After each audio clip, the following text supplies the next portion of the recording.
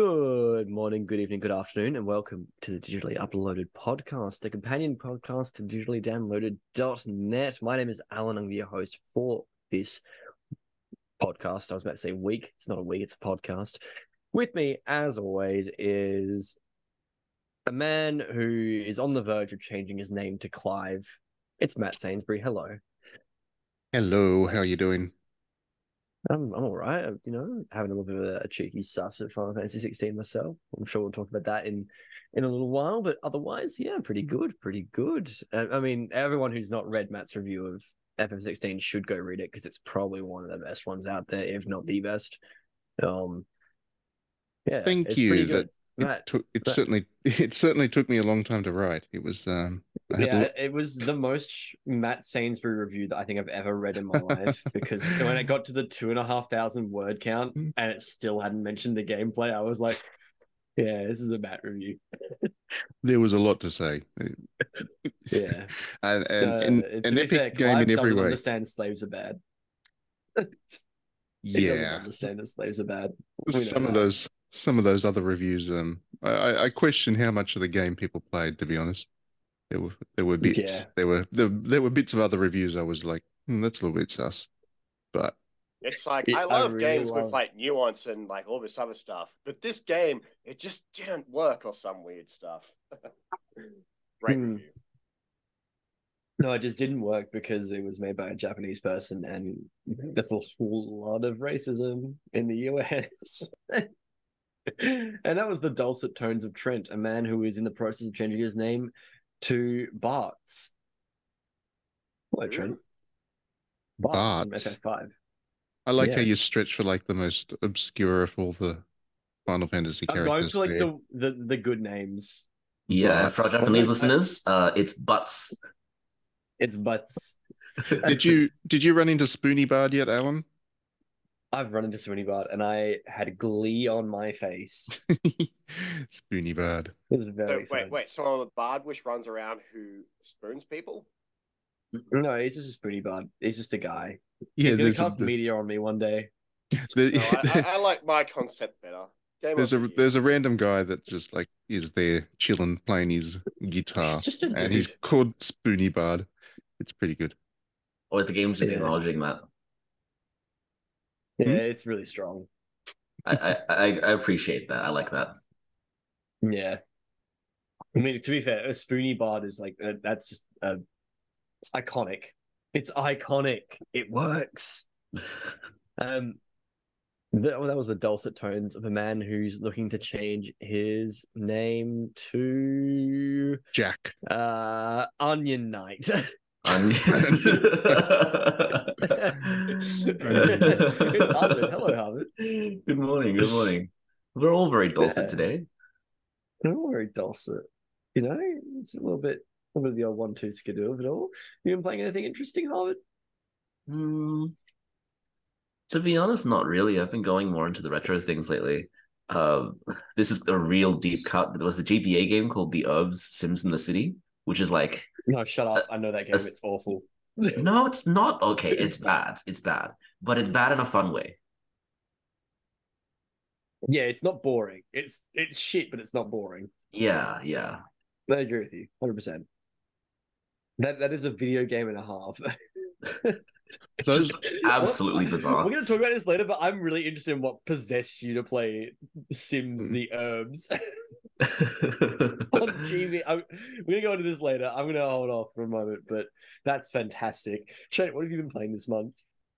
What have I been playing? Well, I've been playing a lot of Animal Crossing because my partner's nieces were down, so we're just like doing up our island to show them how cool we've got like cool little hidey holes and stuff because we play hide and seek. I built like a swamp and put like a little Shrek like poster on the wall, and it was like, "Get out of my swamp."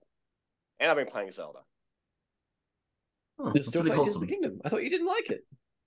I've slowly started appreciating some of the aspects I hated earlier on in the game, but I still don't love it compared to Breath of the Wild. That's fair. I think that's more of a reasonable take to have compared to the original take you have, which was Tears of the Kingdom is dog shit. It is dog shit I'm compared to Breath of the Wild. Like oh, They should No. just spin off all the mechanics and just make a new series. Like why isn't there a SNES remake of like some like Mario Builder game or whatever which was out from that era? Like that's what needed these mechanics, not Zelda.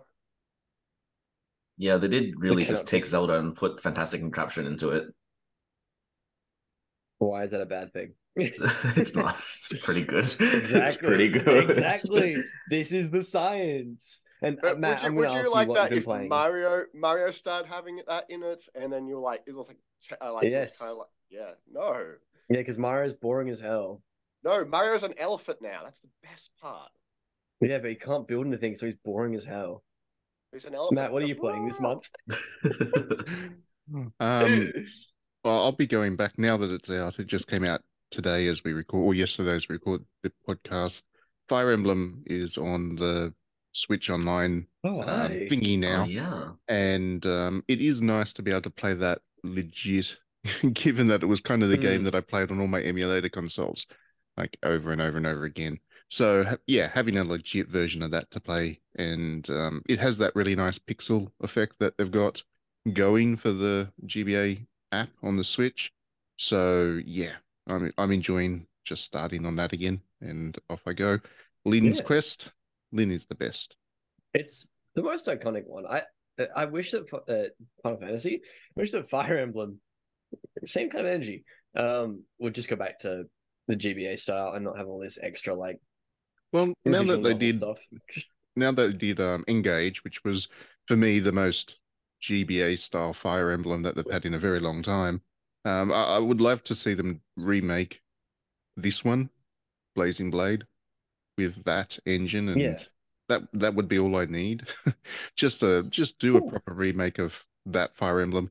Give me all my characters in 3D and stuff. That would be really nice, because that is the best Fire Emblem as far as I'm concerned.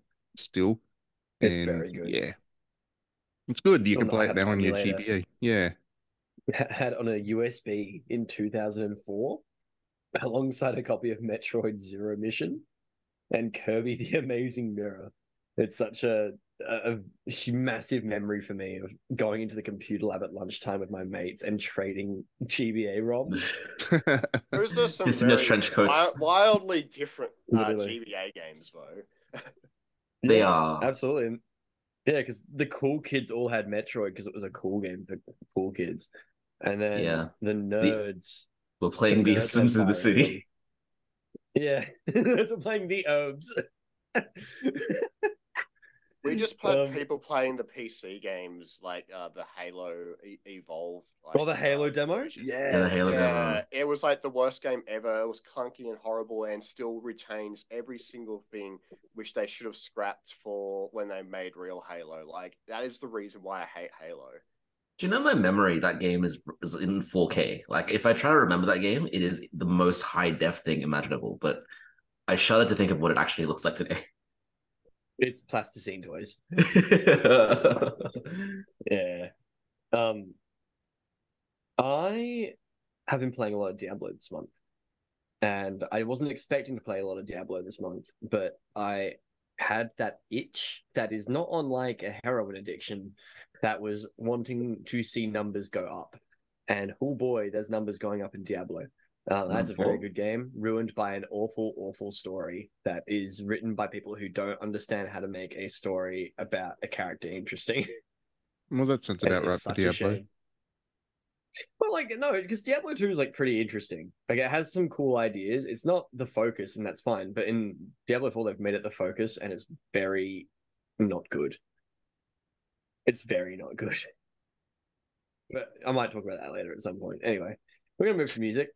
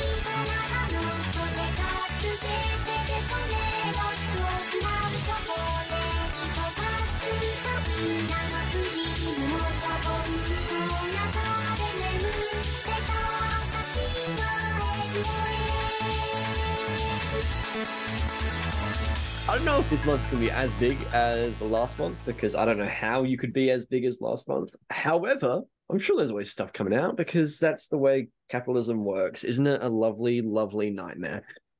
Matt, you got the list. I got to say, there's just like too many games coming out. It's complete Like, bullshit, isn't it? It's been it's such a amazing. cooked year. I felt so sorry for Square Enix because they're out there releasing Final Fantasy 16 and all the reviews are rolling in and everybody's celebrating this game and saying it's great and all that stuff. And then like 1 hour later, Nintendo's got Direct and they announce a whole crap load of games.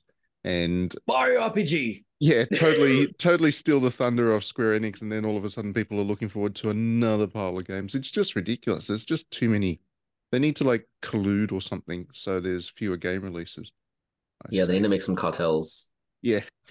Anyway, Yeah, what we need is some organized crime. let's roll through the games of July, shall we?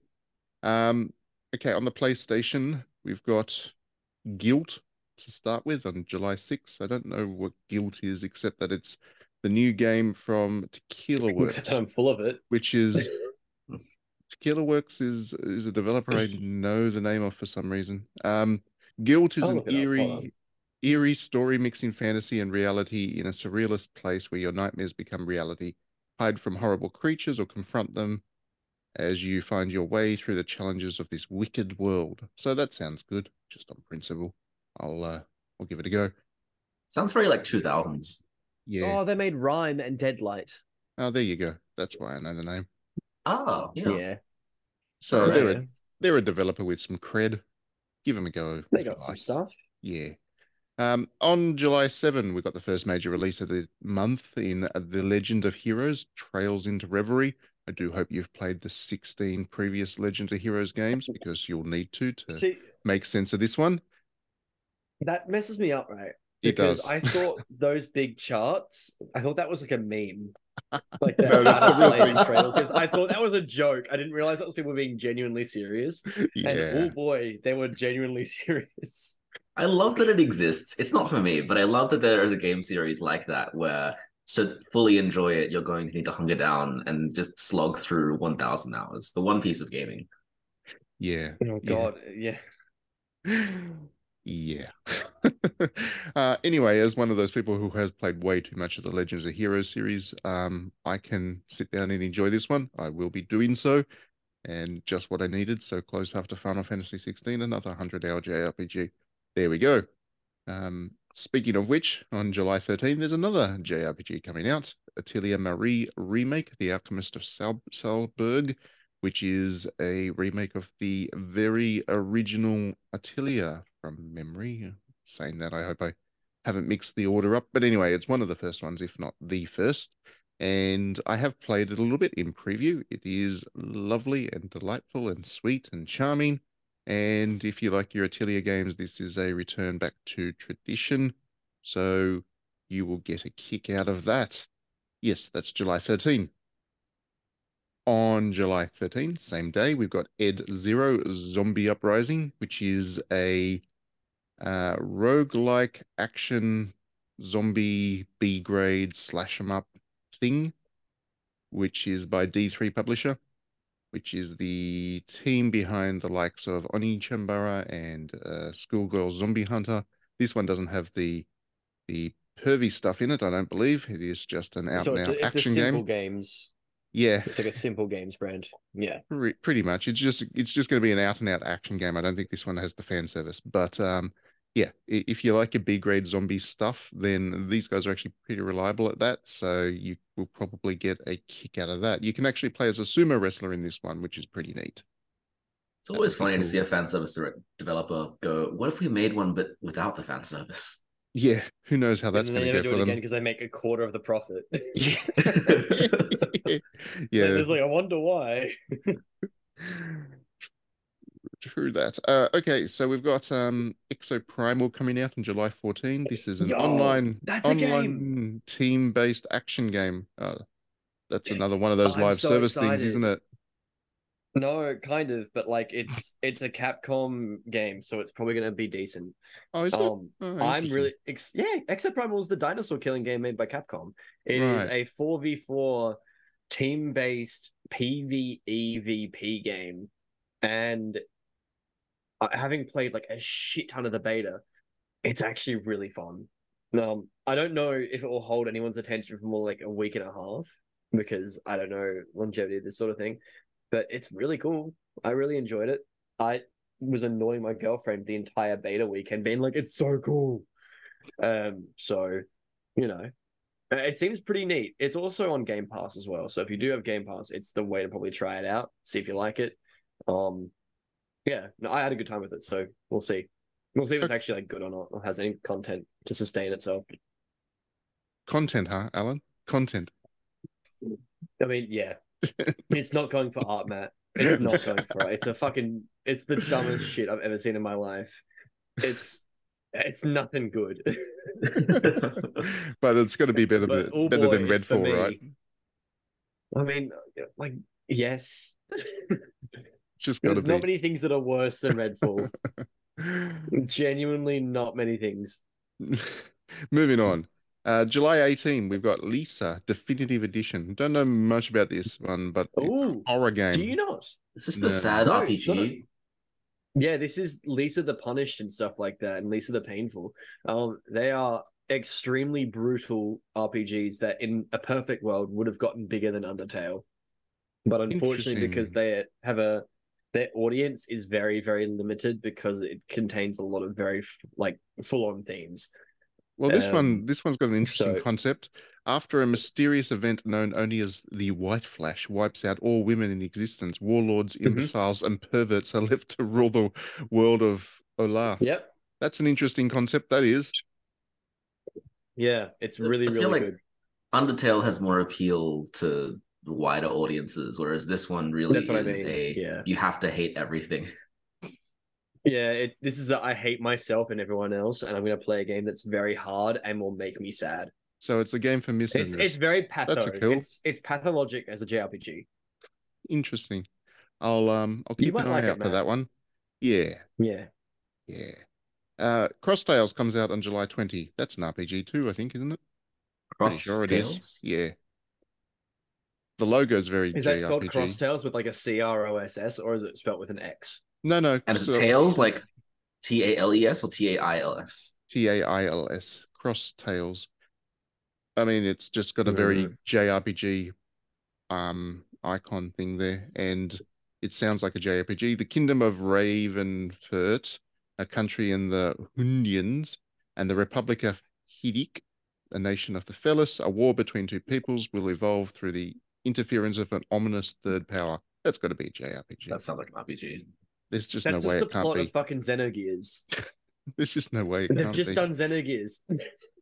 It's not bad. I'm not Yeah. complaining. Setting is pretty good. No one, yeah, I love the part in Crosstails where the main character finds out that he's actually a demon the entire time. I'm very excited. No one's ever done that On twist before. on July 20 No one's ever done that. on July 21, we've got Remnant 2. So if you liked Remnant, you've got a Like, as second in one From the coming. Ashes, right? Yeah, sequel. Yeah, that was a good series. It was a good game. It's fun. Yeah, there we go. It has its audience. So yeah, it's coming out on July 21. Nicolas Cage Its comes to audience Dead is to me. Nicolas Cage comes to Dead by Daylight on July 25. I'm sure that'll do numbers. I don't know, as DLC, that's pretty neat to be honest. I like it. I'm just gonna call it It the just Nicolas seems Cage like, DLC. He's doing the voice work for that yeah, too, by the way. Like it's all original, yeah. like Nick Cage in there, which is pretty cool. He's such a weird man, but I He love the is, fact that but he he just just doesn't rolls with it care. now. He just rolls with it now. I love Yeah. it. I love Nick Cage. He's great. This is a divulgence, and I'm aware of that. However, I think that Nicolas Cage is the most entertaining actor because whether or not a movie is good or bad, if it has Nicolas Cage in it, you're gonna be entertained.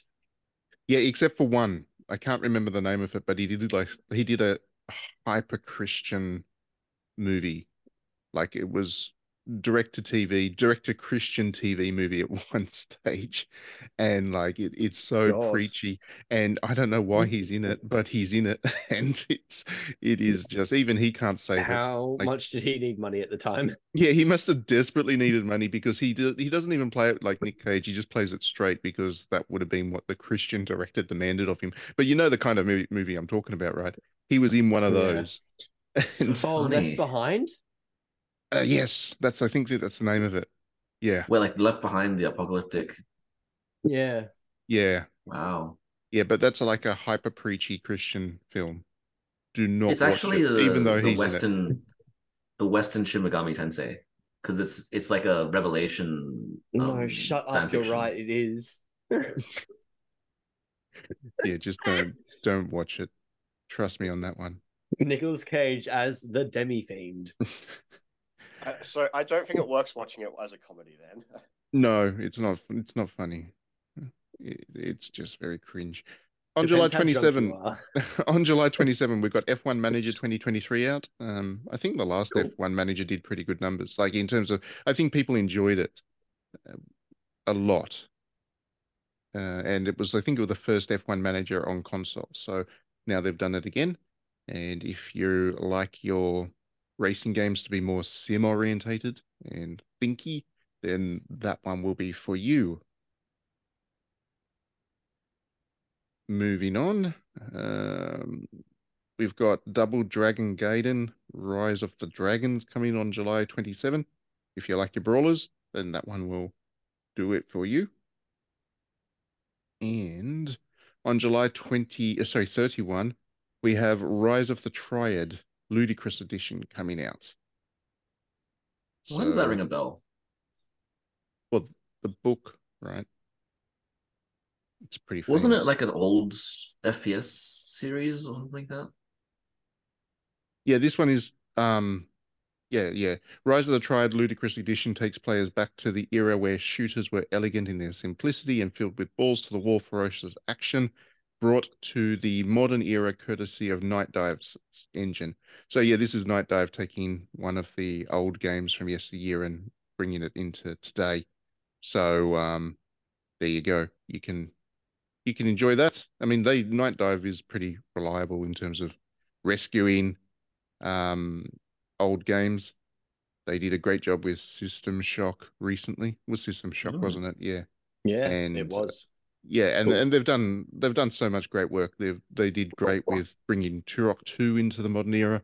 They did Shadow Man. This is just their thing, and they're very good at it. So if they've picked Rise of the Triad as one to work on, then that's probably one to look forward to. What do they also do? Blood Rain. They also brought Blood Rain to Those are today. all very 2000 sounding games. I feel like Guilt would fit right in. Yeah, they do. They just pick those games that you remember enjoying from a couple of decades ago, and You reckon? bringing them You back. reckon they'll remake the Bouncer? Well, that one would be up Well, to I want the Square Enix, Bouncer wouldn't it? Not. remastered. I don't care. Give it to Night Dive. They'll do Moving over to it. the Switch, shall we? That was all PlayStation, by the way. Oh Just my to god, remind there's you. so many bloody games. Yeah. On the Switch, I'm just scrolling through the rest of June because we're recording a week before the end of the month, and there's like 70 games coming out on the Switch next month. Great. Just a quick one in case this comes out. This podcast will probably be out in time for that. So on June 30, so not quite July yet, but on June 30, we've got Master Detective Archives Raincode coming out. That is Danganronpa by the Danganronpa creative team, but a different game, but still looks like Danganronpa. So if you liked It's Danganronpa, then Rangan-Donpa. yeah, it's Danganronpa. You're definitely going to want to look at that game. Trust me I love on that that. those series have ended, but they've continued in respective series. Like this AI Somnium Files continuing Zero Escape, and now there's this continuing Danganronpa. Yep, it is 100% Danganronpa. Like it just everything about it is just Danganronpa all over again. That I've played so far. I hope I haven't broken embargo saying that, but anyway, whatever. Fuck it. On June 30 as well, everybody won to Switch, just because I had to say that. Yeah, The one game Who is nobody that for? the everybody one wants to game Switch. absolutely nobody wanted, but there you go, it's there. And also on June 30, Ghost Trick comes out on Switch, which everybody Banger. does want. So Absolute banger. yes, that is a lovely, lovely game. All right, now we're into July. On July Oh my 6th, we've got god. Rich Man for Fun, which sounds stupid, I know, but it is a board game by a Taiwanese developer, and it is actually very good fun, like the series itself. The translation tends to be a little bit dodgy, but the game itself is there if you liked Boom Street or Fortune Street, as it was called, or any of those kinds of Monopoly Tycoon, but actually good games that we've had in the digital world. Then Rich Man is actually worth looking at. So yeah, keep an eye out for that one if you like your board games. Sentimental Deathloop comes out on July 6th. I just love the name of that. I don't know anything about this That's the game, but most Japanese name I've ever heard of a video game. Sentimental Oh yeah. Deathloop is a game that I'm going to play just purely for its name. I have Yeah, no, it's like Arcane's Deathloop, but with more emotions. yeah, Sentimental Deathloop. I love it. Moving on. God, there's a lot of crap that comes out on Switch. On July 7, you've got Legend of Heroes coming out on Switch as well. So if you don't want to play it on the TV, you can play it, or you can play it on your Switch with TV as well. But if you want to play it on the go, then you can play it on your Switch that way. So there you go. If you're into the Toho series, there's a new one of those coming out on July 13, Toho New World, which I think it's a bullet hell, I think. They So used to be bullet hell please, games, but now they're just there's no way of knowing what they are anymore. yeah, I don't know what this one is, but I know that series has its fans, so I just thought I'd mention it here for those fans. We have Atelier Marie coming out on Switch as well on July 13, so you can play it that way if you'd like. Wow, there's a lot of Lisa coming out on Switch. Um, so on July 18, we've got Lisa the Joyful Definitive Edition, Lisa the Painful Yep. Definitive Edition, and Lisa the Definitive Edition.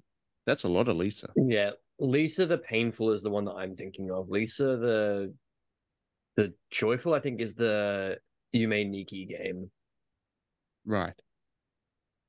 Yeah, I think. I I think I don't know only how it I, works, in all honesty. I honestly thought there was only one Lisa game, so as it turns out. Yeah, well, Yeah. It's a thing. I think we'll You all can have live to to it. catch up on, get ourselves educated on Lisa, I guess, over the next month. It's pretty neat. It's worth it. I'm genuinely They're interested. not pleasant Like, games. They're not pleasant games, but they're fun. you have piqued my interest, Alan, spelt Peek. You have piqued my interest. My goal is to give you a new game every month because last month I gave you the PS1 game that was based on bloody what's it called? The From Software series. Yeah, Kingsfield. I haven't played that Kingsfield. one. I haven't played Yeah, that inspired one yet, but I do have that on my list to do. It's on my wish list. you But better. yeah, okay. So on July 20, we have a couple of games coming out on Switch. We've got Might and Magic Clash of Heroes Definitive Edition, which is a pretty neat little puzzle um, RPG that was originally released on the DS, I want to say. If you haven't Yeah, played probably. it, if you haven't played it yet, actually look for it because it is very neat. Yeah, and I highly recommend that one. On July 20 as well, you've got Nobunaga's Ambition Awakening coming out, which is the 16th title in the series that has been going for 40 years. Is there If a you new like, one? Jesus. sorry, Is there a new one? yeah, it's coming out on July 20. I have an Oh. interview with the developer up on digitallydownloaded.net, which you can check out as of this week. But yes, it is a long running series, and if you do like your hardcore strategy, then Nobunaga's Ambition is difficult to beat, and this one is very much a Nobunaga's Ambition game. So gives me exactly what I'm looking for, and I'm very happy with it so far. Cross Tales is also coming out on Switch on July 20 as well. So that's got a lot of stuff coming out on July 20. We've got Haunted Hell House coming out on July 20 on Switch. I love it. Game Don't of the year. know anything about it, but again, we'll check it out just for the name. That is a good name. This game is a horror action adventure game where you explore a creepy mansion. You avoid damaging Oh gimmicks God. and a clown and get keys as you go. Oh, it's going to be such a crappy game. Is this gonna be like a parody of like Illbleed? Probably. It's going to be terrible. You could, I mean, Man, Illbleed is so cool. the description of the game here on Metacritic has you can return to the title screen from the menu screen like as a feature. I mean, Groundbreaking. that's pretty good. That's better than most games on PC at this point, to be fair.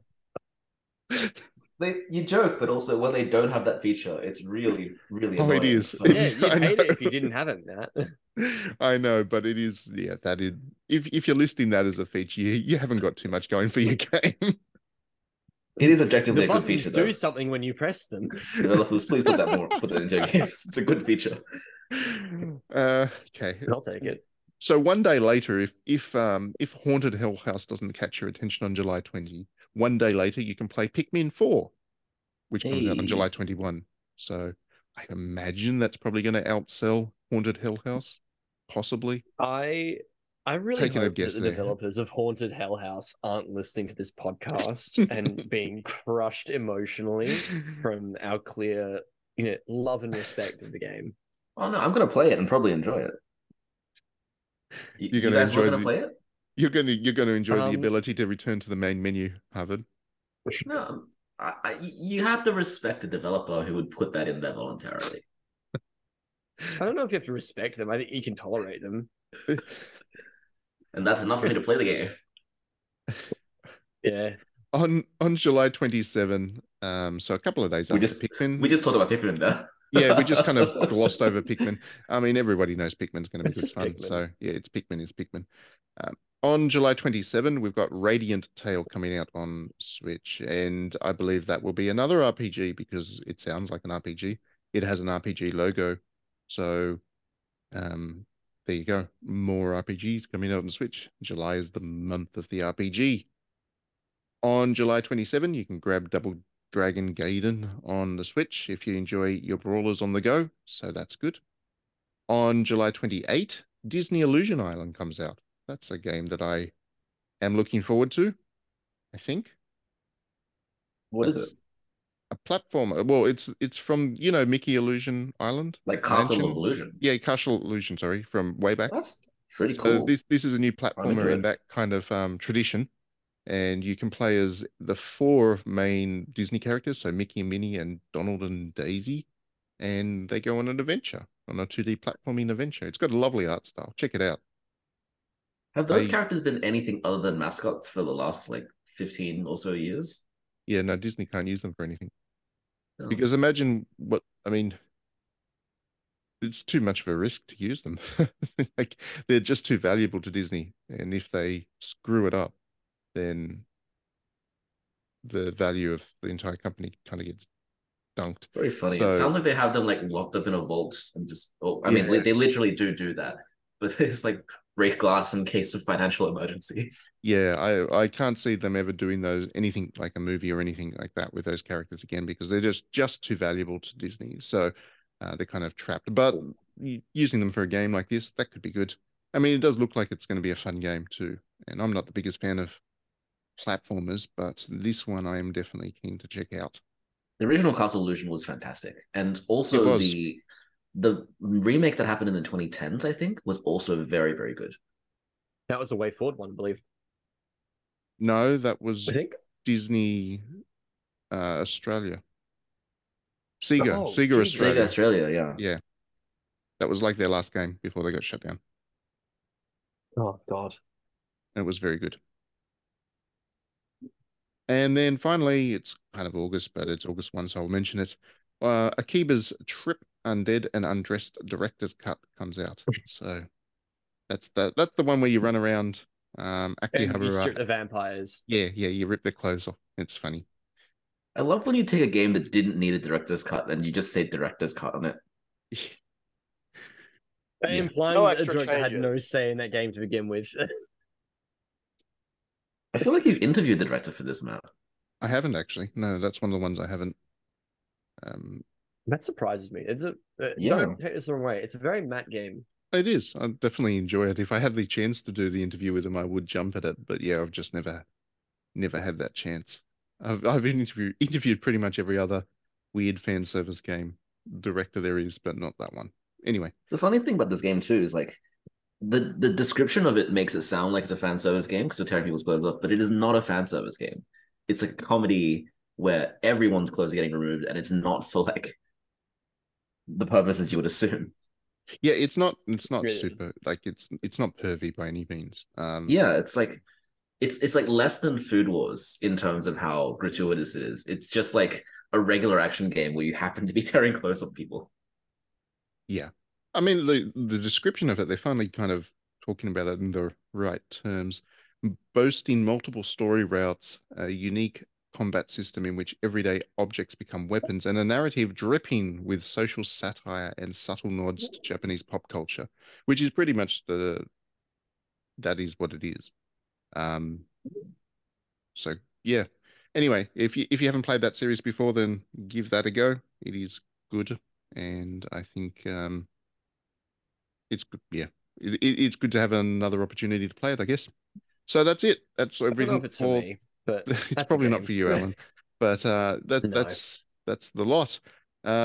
Trent, pick one game. Oh, you're going to pick Pikmin. You watch. Trent, I pick am one gonna pick game. Pikmin because I've already got Pikmin pre-ordered, There we go. and it's just like logical to play Pikmin. There's nothing But wrong with probably I the Pikmin. respect that. probably the Dagger Romper thing if it's not gonna be Pikmin, like that spin-off game thing. It's not a spin-off. It's a new series. It's Rangan-Dompa. It's It's very just different, Rangan Trent. number. Yeah. It's totally not a treading on the licenses and stuff. Yeah, but yes, you will It's probably if not you real Akuma. What are you talking about? It's Gillaruma. if He's if He's you wearing not a like real hat. Akuma. It's Monaco. He's not black and white. He's white and black. He's white with black stripes or black with white stripes.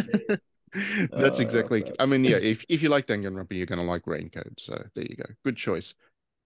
Harvard, you're going to pick everybody 1-2 switch. You watch. yeah, I have a folder on my Switch called Haha What, and it's just games I bring out at parties to humiliate people. And I have 3 games this month I can add to that folder. Everybody's 1-2 snitch. Are you sure you're not just humiliating yourself when you bring that folder out? Oh no, because I can convince people that it's gonna be a fun game and they play it, and then it's mostly fun for me. It's mostly fun for you. Everyone else, awful time. Harvard's great at Harvard's a parties. joy at parties is what we found out. Yeah. So everybody's got to play everybody 1-2 snitch. I'm also gonna get Haunted Hell House, and I'm also gonna get Rich Man for fun. Oh, have you played those before, Harvard? I thought they're not out yet, right? Rich Man Well, for Fun. there's a couple of Rich Man 10 and 11 already on Switch as well. No, I've not heard of it. Oh, go and check them out. It's by Starsoft. Starsoft, is that the name of it? The Taiwanese developer behind the Sword and Fairy series. Oh, really? Yeah. That's very funny. Softstar, Like Softstar. they make a massive Final Fantasy RPG, and then they go, let's make Monopoly. Yeah, it's very. I mean, you played Fortune Street, right, or Boom Street, or whatever it's called. Yeah. It's exactly that. Like that's just what they've done. Great. I really like that. Yeah. So Finally we can stop playing Mario Party. the translation. Nothing against Mario Party, but the translation is pretty dodgy. What's your problem with Mario Putting Party? that aside. Why can't game developers rip off Cluedo? Like, why can't we have a Luigi's Mansion, but it's like Cluedo? Like, Luigi's murdered in like Cluedo is a bad game. Cluedo low-key sucks. Cluedo is better than Monopoly. Oh, actually, no, they're both like, bad. They're both bad. That's really that's like saying, something bad is better getting than kicked in the something dick bad. is slightly better than being kicked in the eye. But yeah, Why you're right. did I'm you still stop? upset. Why did you stop there? Why not? You gonna get kicked in the dick? I don't think so. Alan. Matt, what are you gonna play from that? Oh, me. Okay, what am I going to play? That's a good question. I mean, I have to play the Legend of Heroes. That would have to be the one, I guess, that stands out for me. Because, like I said earlier, I am in the unique position, well, not quite unique, but close enough to unique, that I can actually play that, having played enough of the ones beforehand. He's So, one of the 4 people on this planet who will understand everything. yeah, and those other 3 people are such a toxic trash fire because that's the community that is around Legend of Heroes. 2 of them are alive and awful. One of them is dead. Yeah. It's just a skeleton. It's such a pity because that whole series is actually great. It has a lot to say. It's really well thought through, and as a project, it is great that they've got this kind of massively linked world of games to play through. They've done some really interesting things with the series. It's just such a pity that it's so difficult to get into at this point if you're new to it, and the community behind it is just that terrible. They're worse than Pokemon fans. They are horrible people for the most part. Yeah, but I love the series, and I'm definitely looking forward to playing that one. So that's my pick for the month. Alan, your turn. I'm gonna cop out and say I cannot keep up anymore. So I'm gonna play FF16. And I'm gonna play Diablo 4, and that's gonna be my energy. And I'm really sorry to everyone who was expecting me to give a proper good answer here. Yeah, I don't really care because I'm not playing Haunted Hell House because I have self-respect, unlike some of us. You're not going to play Lisa the Painful? No, I mean I've already played it once. It was enough for me. It's not a pleasant game. It's great, but it's not a pleasant game. You know what I mean? Like it's you don't go back and say, "Well, I can't wait for a cozy run through of Pathologic." No one says that. So it's it looks like a video game that I will maybe buy on sale, play the first hour of again, and then be like, "Oh yeah, I remember why I found this really hard to play," and then never play it again. What about the other one, Lisa the Joyful? Oh, that's the finale. I don't That's the remember sequel. what Lisa the Joyful is. Is that the sequel one? Yeah, that's the final. I don't remember it being particularly amazing back in the day. But they all look much of the same. Yeah. It's got that same sort of art. It's Earthboundian. Yeah. Yeah. It looks pretty brutal. Yeah. It's fun.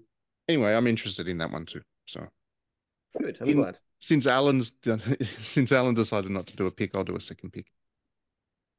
Yeah, you're allowed to. I'll give you my pick. All right, so that's it. Lots of games, lots of JRPGs. If you're a fan of your JRPG, look forward to Not Sleeping in July.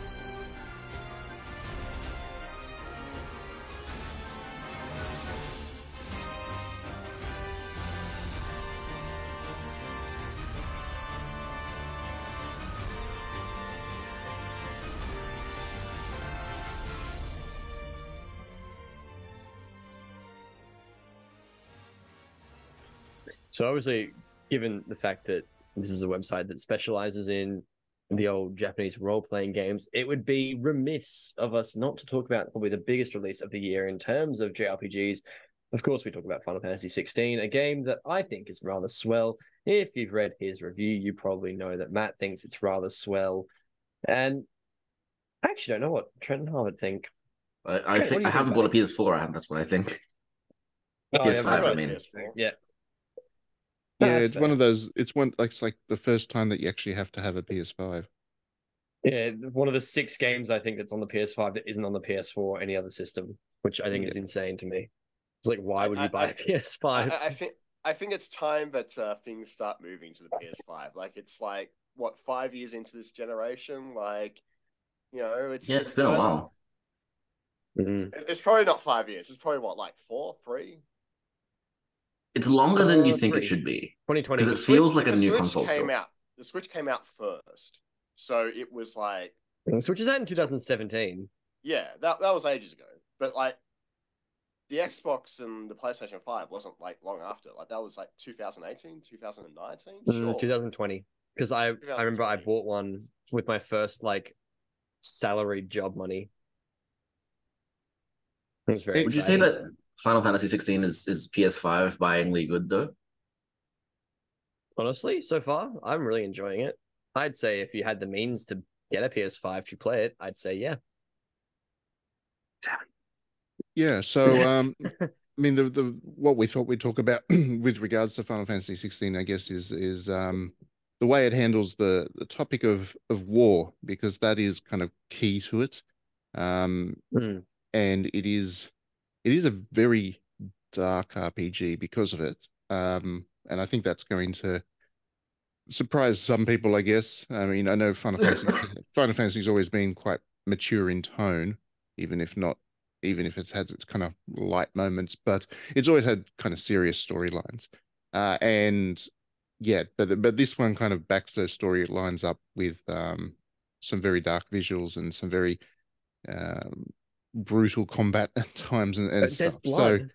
yeah, there's lots of blood. There's chocobos that get deaded, and yeah, and there's like, without trying to give too much away, there are like massacres of civilians and stuff that happen in it as well. So That checks out. it is a very dark game. It was inspired by Game of Thrones, and that kind of it wears that inspiration on its sleeve. And It is apparent almost immediately as well. That's the best part. Is like yeah, you can see that they were like, just yeah, we want to do our version of that, and I think that's pretty neat. yeah, and like I said, the core kind of theme behind it is that topic of war, and what kind of struck me about it, and I guess you'll see this as you kind of move through it more, Alan. I know you're fairly Mm. early in it at this stage, but uh, what really struck me about it was just how it showed how war is just kind of like a political game to the elites as such, that they kind of throw soldiers into battle without really caring about the consequences of it. And while there's all this kind of suffering that goes on, you know, amongst the population and all that stuff, they sit there in their kind of ivory towers and just kind of direct units around like it's all just a video game. And yeah, it's one of those rare times that I've felt that a video game has handled the topic of war with that level of nuance to it, because in this industry, so often war is just kind of this entertaining thing that people go to themselves and just kind of, yeah, win the battles and conquer the lands. And It's it's yeah, either war is entertaining or it's war is hell. We're not going to show you why it's hell, but war is hell. yeah, it's that kind of thing way too often. It's like, yeah, war, if you're involved with a war, it kind of sucks, but yeah, you're still on this grand adventure. So many video games kind of do that. It's really rare for a video game to actually show the consequences of war on people who either aren't participating or don't want to participate as such. Um, and yeah, it's really quite sobering. It's quite brutal It's thematically. really exciting to see that I was thinking this the other day, but it's cool to see Japanese writers actually get a budget on the level of like a Ubisoft story, but with writers who aren't being withheld to the worst garbage I've ever heard in my life. Like it's just really neat. I'm Yeah, I really mean, excited about it existing. it's nice that a AAA game as such has been able to actually invest that budget into telling a AAA story rather than just making a game that's fun to press buttons for. You know, like It's also very fun to press buttons. That's the it best is, bit. it is, but they definitely had something to say with this game, and that was the focus, I think. That they wanted to get across its kind of themes and very specifically tell its story. So the gameplay and all the rest of it is in service of that, which is the way I know we've talked about that on the podcast in the past, but that's the way I like to see things done, and it's not often done in AAA space, where everything about it is kind of in service of the key theme that they want to get across. So they've had this idea, they've got this topic, which is that war topic, and they've made sure that all the structures around it support that rather than it just being that rather than the story just being that shelf, dressing that they put on at the end of it, they to justify the gameplay. So yeah, it is much more ingrained. Like the whole narrative is quite deep and layered, and that's why I ended up spending thousands of words talking about it in my review.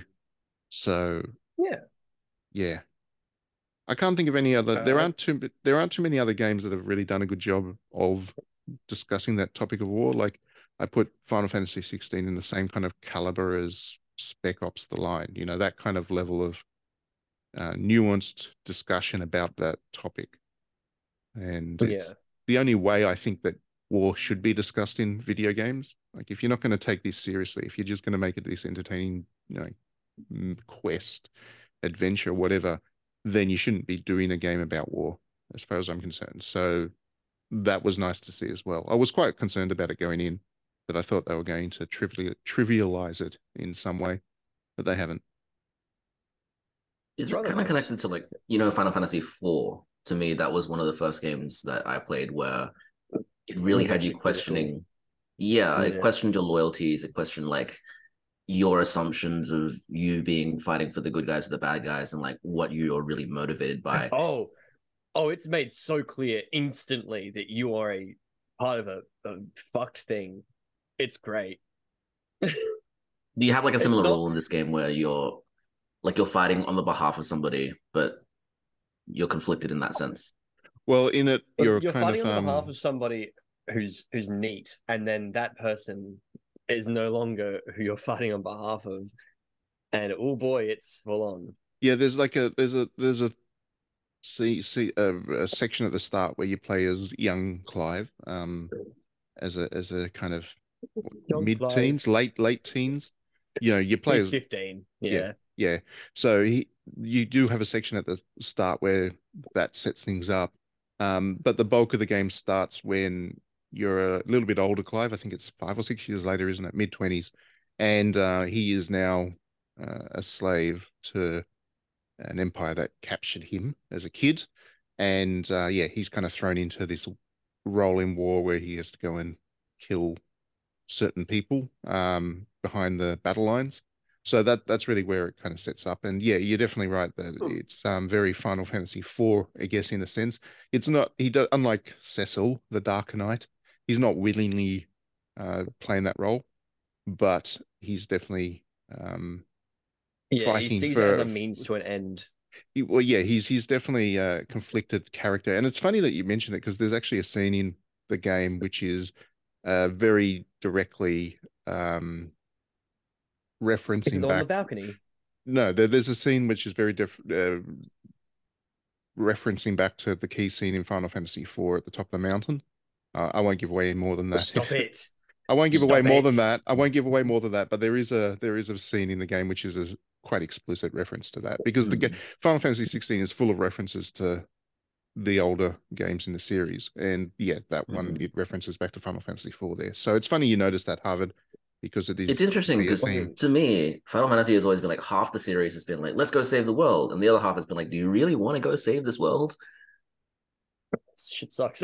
they've got particularly better at it in more recent games, I think, because Final Fantasy 12, for example, you're kind of playing as the bad guy in one reading of it.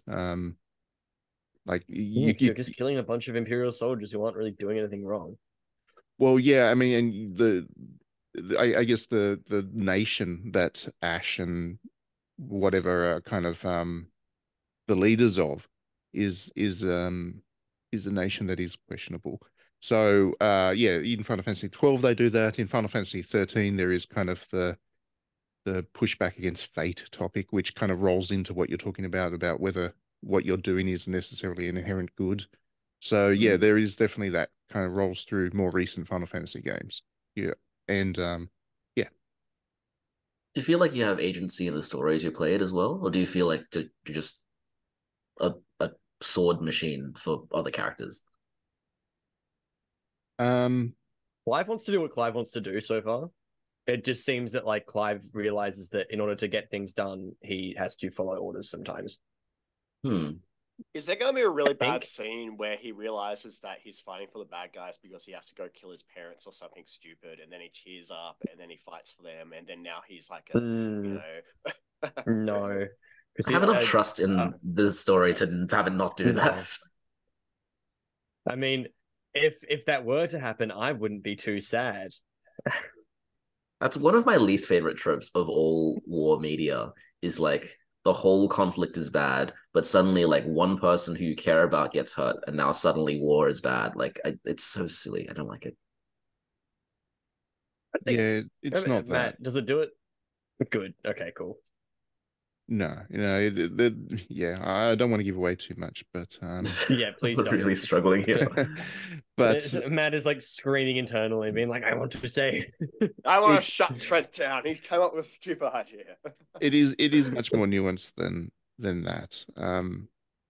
There is another time jump that you haven't even got to yet, Alan. So um, Oh, things the complexion of the game changes a lot when you get to um, middle-aged Clive, and yeah, so I would I resist refuse to making believe too there's many. anyone over the age of 30 called Clive. I would resist to making any kind of assumptions about anything about what's going on just yet, because yeah, there's a lot that you haven't got up to, but I'm very excited. Alan, I yeah, don't want to ruin the As long game as for you, Torgal was but alive. there is Clive Palmer. Oh, Oh, sorry. How's the active lore thing working out, by the way? Is it like phenomenal! things Best thing working they've well? ever done. I mean, I And think I'm very that's a okay good with clicking a button to read a thing. that is something that, to be honest, I kind of forgot about. But then I was playing the game so kind of intensely that I didn't need to the refresher as I was going along. But yeah, it is definitely a really useful feature because there will be times that I would imagine most people will experience some kind of need to catch themselves back up for some kind of character or whatever that's popped up into a scene that they maybe don't remember from earlier scenes. And yeah, having that feature is useful because it is a game that really kind of looks at the politics of war quite closely. There are a lot of clandestine plots, and there is a lot of ebbing and flowing of alliances and movements and political maneuverings and stuff. So it does have that level of complexity, and I think people will benefit from being able to just kind of pull up a summary of who's who and what's what as they go. Yeah. It's the first JRPG I think that's been designed with like parents in mind. What do you mean? And I kind of like, oh no, my kid has decided to suddenly crack the shits, and I have to stop playing for like 3 hours while I sort that out. Where the fuck was I? That's Oh pretty no. funny. You know what I mean? Oh, It's in that the Yeah. case, first like sounds bad Final like a Fantasy. perfect game for me if it's going to actually respect people's time, and I can pick it up like 20 years later and be like, "That's what I was doing." Yeah, yeah. Oh, Well, That's what I yeah, that's hate it. about SNES RPGs. Speaking of respecting people's time, it's actually quite short too, which is nice I like that. by Yeah, but it's like JRPG 30 hours or standards. something like that. Yeah, you'll probably be able to. I mean, if you don't do the 100% thing, if you just work through the plot, which is No, yeah, absolutely not. most of it anyway, um, it'll only take you about 35, 40 hours to work through, which it still sounds like a lot, but compared to the hundred That's a hour lot, but it's games, fine. yeah, compared to the 100 hour games, I was surprised actually just how condensed it was as I was playing through, and I was watching my little percentage completed meter escalate quicker than I thought it would. Suddenly Yeah, sounds like the perfect Final Fantasy for me. Like they it's haven't a short wasted. game. Yeah, they haven't wasted any time. They don't compromise any of the depth. Like there's so much to talk about with that game. Um, How does the pacing go? Because one of my issues with well, that's 15 what I'm was saying. that the It's story is great, but every story beat you do, then there's a bunch of 3 hours of running around, driving around, and you forget what you've done previously. well, that's the problem with the open world thing. That's why Final Fantasy 15 had its issues, was because it did do the open world thing, and because it did the open world thing, the pacing got thrown off. And this is why I hate open world games, because it does ruin the pacing. But Final Fantasy 16 is linear. It's not a It's more FF10y. it's not a corridor thing, so people aren't going to complain about that. But the open bits are quite condensed, and you do follow a trail of breadcrumbs through the thing. They very carefully control the pacing so that you'll experience things in the right time. and yeah, it flows nicely. The movement through the plot is really good. So that was another good thing that it had going for it. The only time I ever felt like it was dragging on a little bit where some of the really big boss battles can go for like 45 minutes from when you No, I kind of love that. from when you have I your also first love that. when you swing the sword from the Whatever. first time to when you finally put down the boss, it's like 45-minute long battle sequence. So Do you that's get breaks? no. Do you get a Why would you warning? get breaks? You have to pause it if you want to go and get a break because yeah, it just doesn't it just amps up in intensity. It keeps getting bigger and bigger in intensity. So I just uh, hope the dialogue before you fight the boss is just like, by the way, this is gonna take about 45 minutes, so get ready. no, you know you're in for a big battle because they do a good job of ramping up to those battles. You know that it's coming. But yeah, they're pretty intense. They needed to be because they're highlights and it makes sense from a narrative and thematic perspective. But yeah, they're tiring. Every time I finish one of those, that was when I put the controller down for the rest of the day. That's kind of nice too, because it Respect gives you that. it modulates pace, right? If you have a game that's this long, it's meant to be played over sessions. It's like it's good to have rises and falls, so you have spots to think and contemplate. Yeah, yeah, and they do work into like chapters with kind of key highlight moments, and then it is a quiet period afterwards. So Hmm. it has the downtime that you need to recover I from respect the that. physical and mental fatigue of those things because they're also very, very visually intense. They're just exhausting to look at in a good way, I mean. But they are they're very, very dense moments in the game. So yeah, having the quiet time afterwards is a good thing as well. But yeah, it's a fascinating game.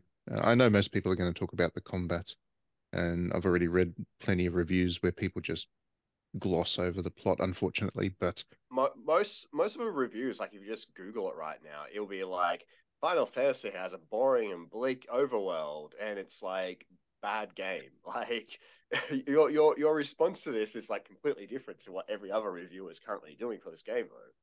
I don't know if it's every other trend. It's got like a Metacritic of 88 right now. It's pretty It's people are pretty doing well, positive on it. But except for Polygon. Polygon hates it, but yeah, for stupid reasons. Um, frankly, Polygon people are reading, yeah, just, I was very get better confused games reading that journalists. But article. Yeah, yeah, Polygon used to be the kind of group that would frost this. Yeah, but they've got the group who have completed like a power unit at university and undergrad, and now they think they can analyze stories.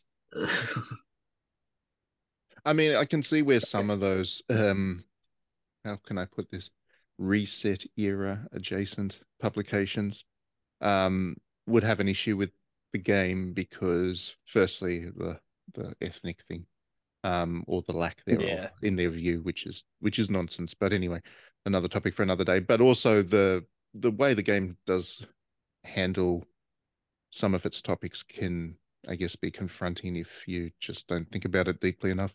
Like slavery is a theme through it, and it's a pretty major theme. It goes hand in hand with the war theme, really, um, and the way that the power dynamics within the game work, not just within the kind of master and slave, but the fact that the summons are all kind of enslaved in a way, and the dominants, which are the summoners, they've renamed them for this, but they've named them to dominance to kind of represent that relationship that they have with the summons.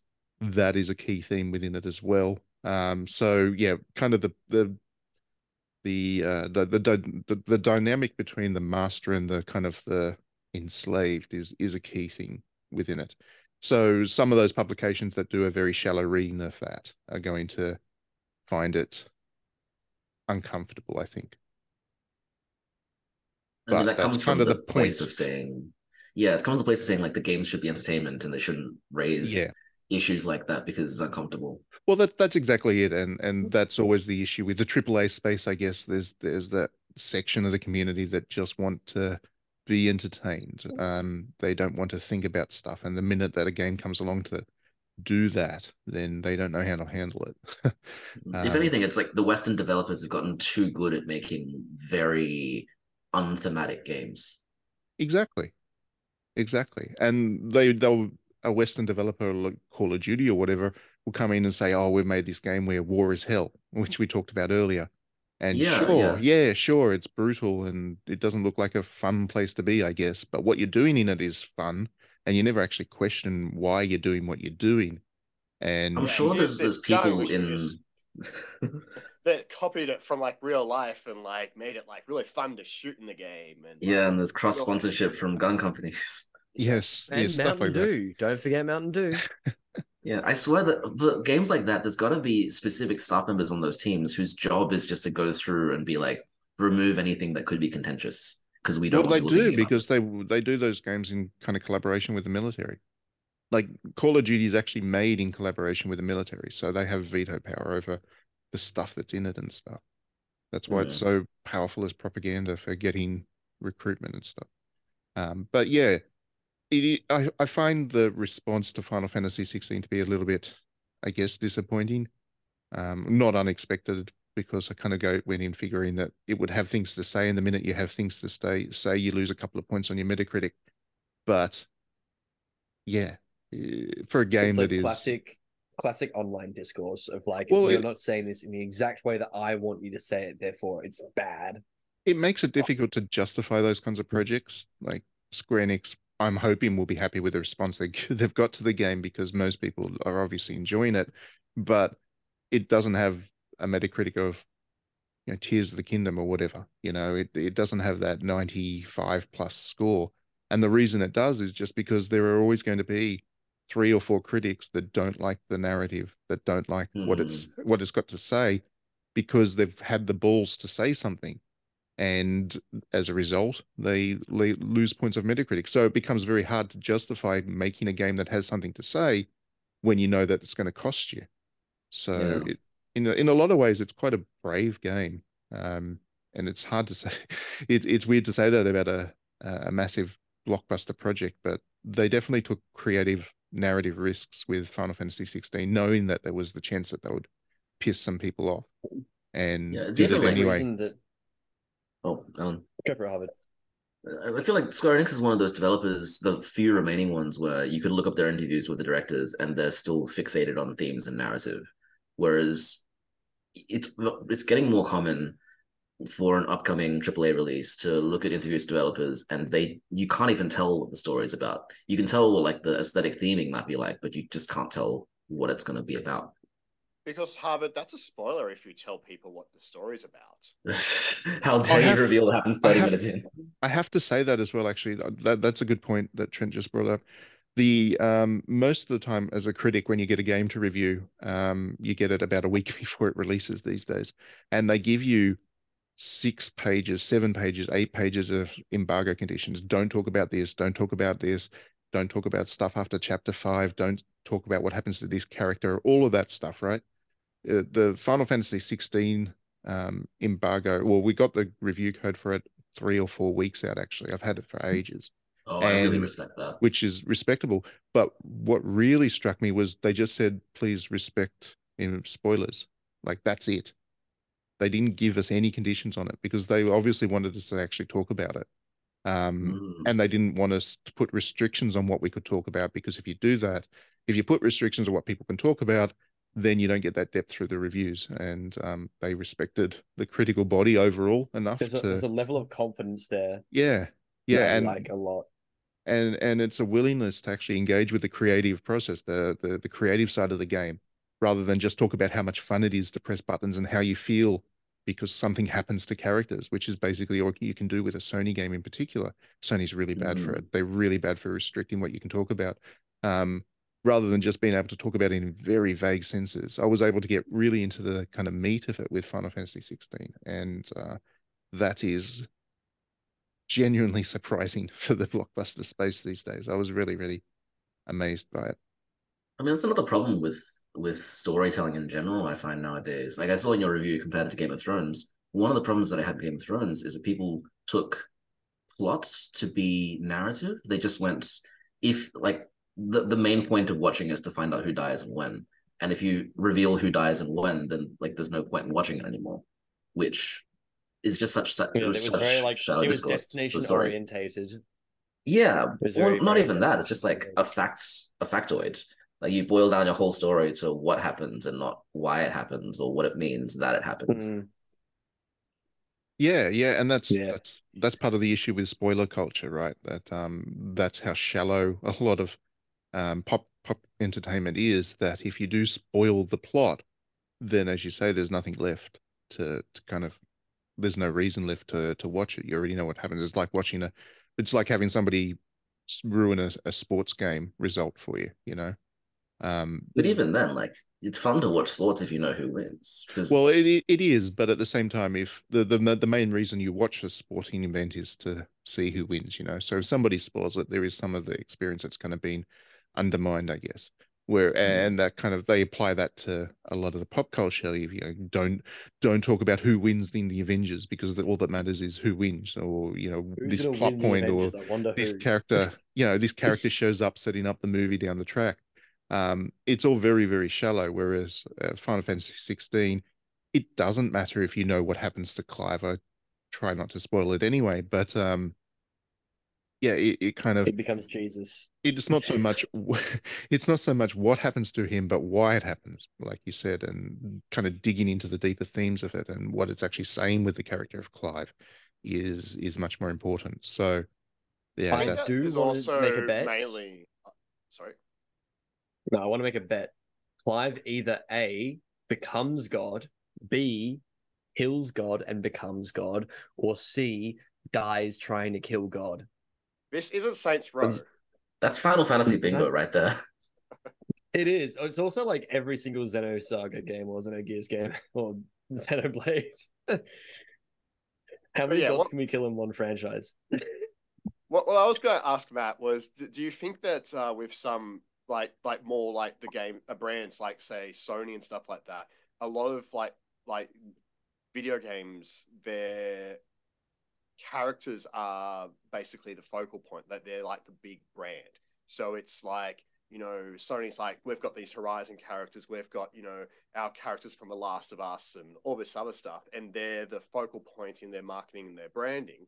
So when they, you know, put all these embargo restrictions down, are they basically, you know, is it in a way saying that, okay, we want positive, you know, branding for our characters, which are our prime marketing, and you know, if we get negative reviews, it means that our brand characters are responded to negatively, and that can impact us as a brand. Whereas someone like, you know, Square Enix with Final Fantasy, these characters aren't going to be in the next Final Fantasy. Like they're going to throw that all out the window, and there's going to be another, you know, game. So they're more willing to take risks and not, I guess, hurt the characters, if that makes sense. Yeah, absolutely. That's what gives the series so much freedom compared to so many other games, is that their series is built on a continuing experience rather than specific characters and plot elements. I mean, It's it's thematic difficult sequels. It's because not. It's yeah. I do think that the characters are kind of critically important to Square Enix and Final Fantasy.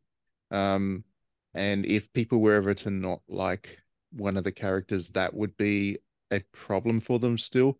Like for a really good example is that of that is what's his name, Vaughn from Final Fantasy 12. It's just as well for that game that it ended up being an ensemble cast, perhaps because they realized midway through that nobody was going to like his Vaughn.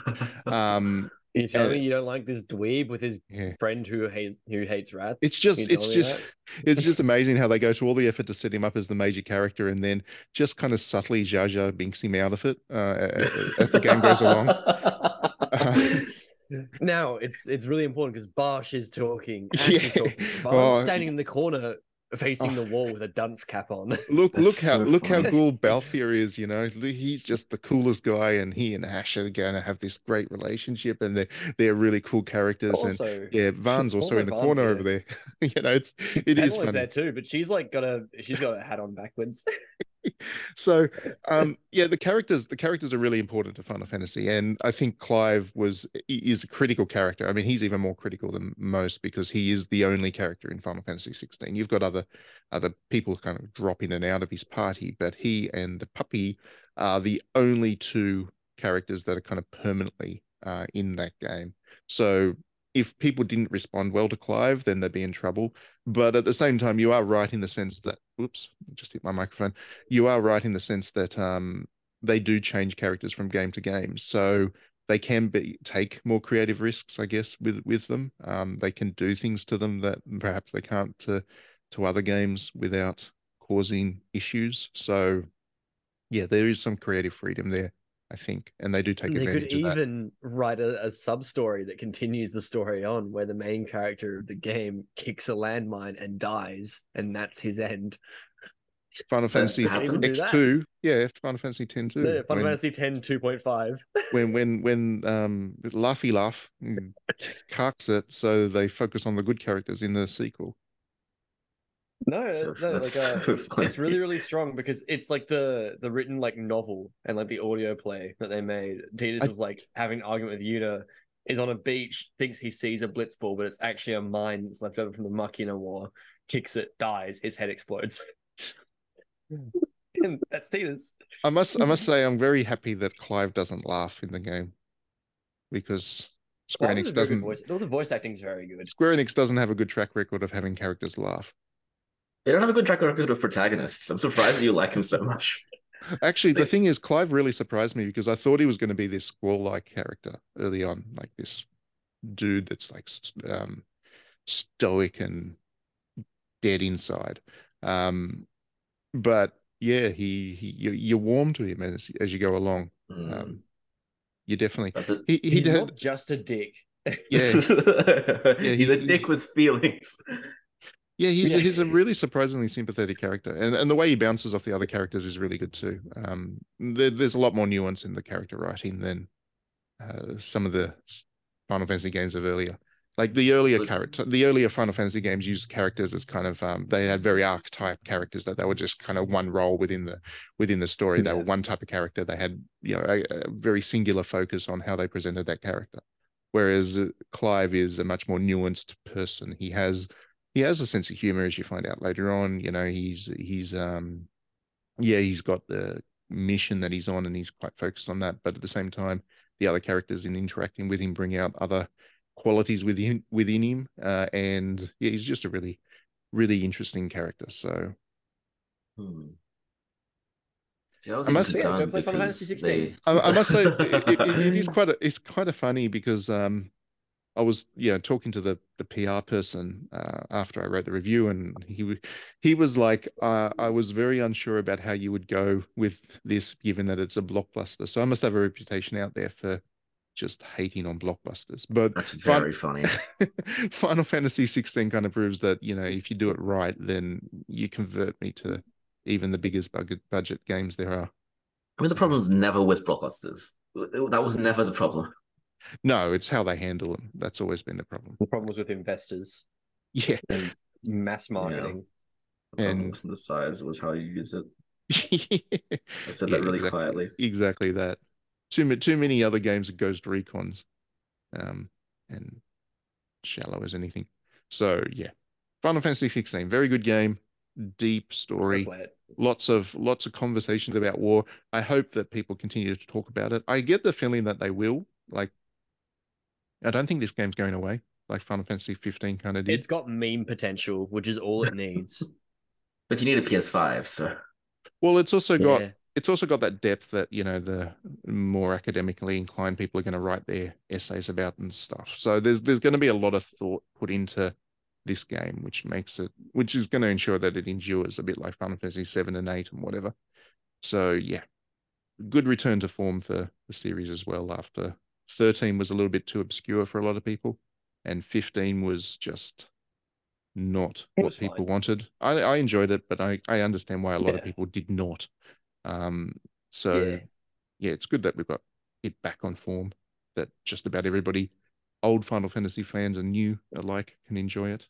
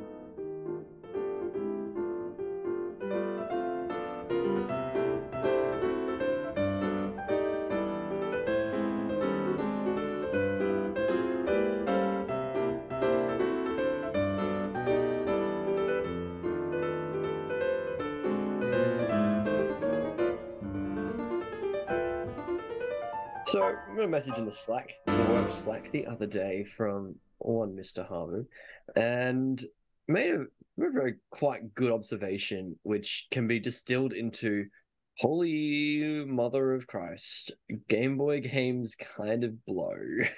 It's so controversial, but yeah, they do.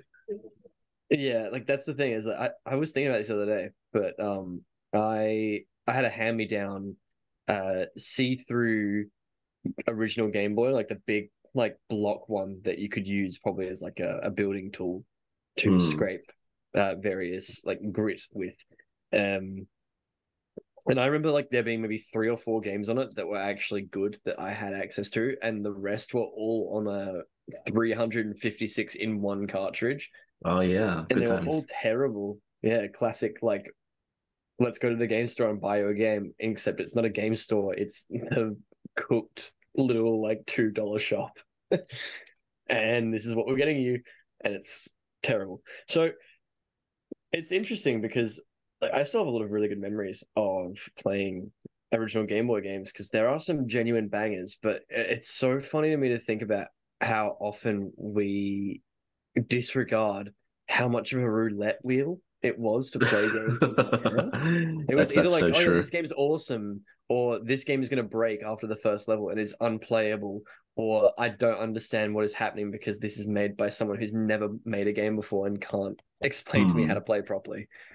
And it's so interesting because I was thinking about this because I'm a teacher in the background for those of you who don't know, and my kids all play games that you literally cannot like fail. Hmm? Like there's no way that the game is gonna be like, no, you can't progress anymore. Whereas back in the day, that was just the way that it was, and it was your fault if it broke. Yeah, I remember. It just got to the point where you either finished it or you got to the level that you couldn't beat and you just waited it out until you got the next game, like a few, depending Yeah, on your family, a year down the line. yeah. I'm sorry, but I couldn't deal with the idea of waiting another year to play something other than Inspector Gadget Advanced Mission on the No, Game but Boy that's what it Advance. was. That's what it was like, honestly. There was a bunch of Yeah, games that I remember fondly from childhood that I just never beat because there's a ridiculous level midway through that's just not made for human beings. And so I would just reset and start from the beginning and play through until I got to that level and then reset again. I'm not even joking, I could legitimately walk you through the first level of Inspector Gadget Advanced Mission from I memory. thought it was a The rest of joke, it, but no that's a idea. real game that you That's a really. real game. I played the shit out of it. I played the absolute shit out of it. It was terrible, terrible experience. But boy, howdy, did I ever play it. And good Well, that's Lord, the I don't know what was wrong with me. that's the thing. Is it really that bad if you played it that much? I mean, the thing is, Yes. um, Yes, it was, Yes, Matt. yes, it was. no, I don't know. I think for like a good example, I guess, from the Game Boy is everybody hates Castlevania Legends, except for me. The original one. You mean Um, Castlevania the Adventure?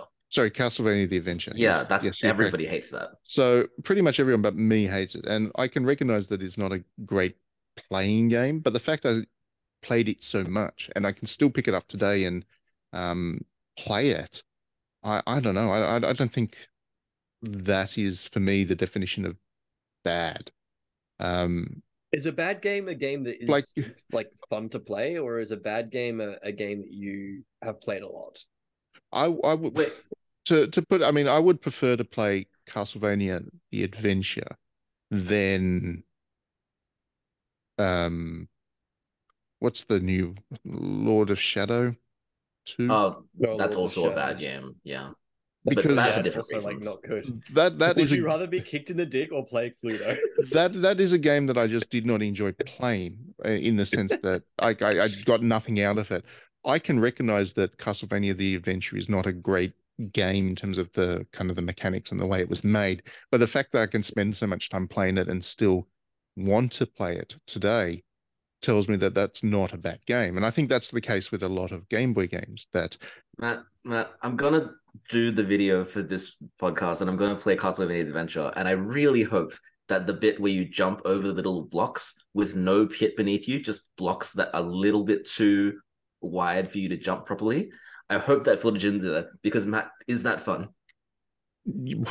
it You know wasn't what at I'm the talking about. time. I mean, it was a challenge to overcome. And you're talking about how, these days It was the you can't style of the time, you Matt can't says. you're talking about how these days you can't fail, like the people are playing games that you can't fail at, which is true. The game over screen, which was a big thing in a lot of Game Boy games, was a challenge. And perhaps it is just nostalgia, but I don't see that as an inherently bad thing either. It's just a different way of making a game. It's very arcade-like. And a lot of For the arcade games are, listeners who aren't watching this, what I'm trying to describe is a bunch of jumps. So maybe like one or two jumps distance apart, and it's just blocks suspended in air. And at the bottom, it's not a bottomless pit. It's just a pathway that you have to walk all the way back if you don't make every jump in a row. And the old school Castlevania jumps are like you can't change direction once you're in the air. So if you mess it up on block number 7, you walk all the way back and you jump all the blocks in order again to try and get to the next screen. This yeah. screen can And sometimes take you minutes. I had the I would love this biggest game. I had the biggest I'm trouble still I had the biggest trouble actually getting through that as a kid. Like I really struggled with that section. But I kept playing it and eventually I got through it, and that was an achievement for me. So I spent a lot of time playing Castlevania the Adventure, and like I said, I can still pick it up and play it today, which to me just doesn't say bad game. Uh, I See, what we're can't I forgetting can't is pick up games back then. Ubisoft the game Games back games and then were bad games in the sense that they needed to pad the game because they were only 10 hours long. So they had these like 45 minutes crappy, long. Yeah. yeah, they had these crappy little sections in it where like, oh, we're just gonna make the block one pixel like further just to like piss people off.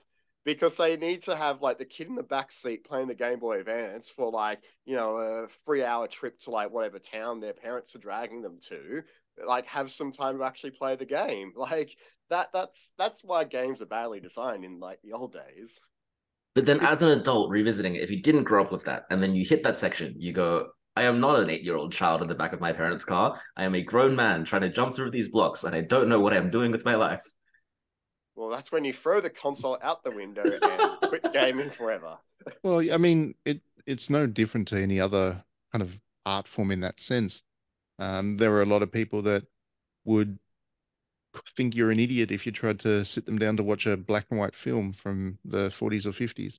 There are a lot of people that would not find Shakespeare particularly interesting to read today. They have to Shakespeare is because they have bad, to I would admit. study it, but they would find the language to be painfully, old, old.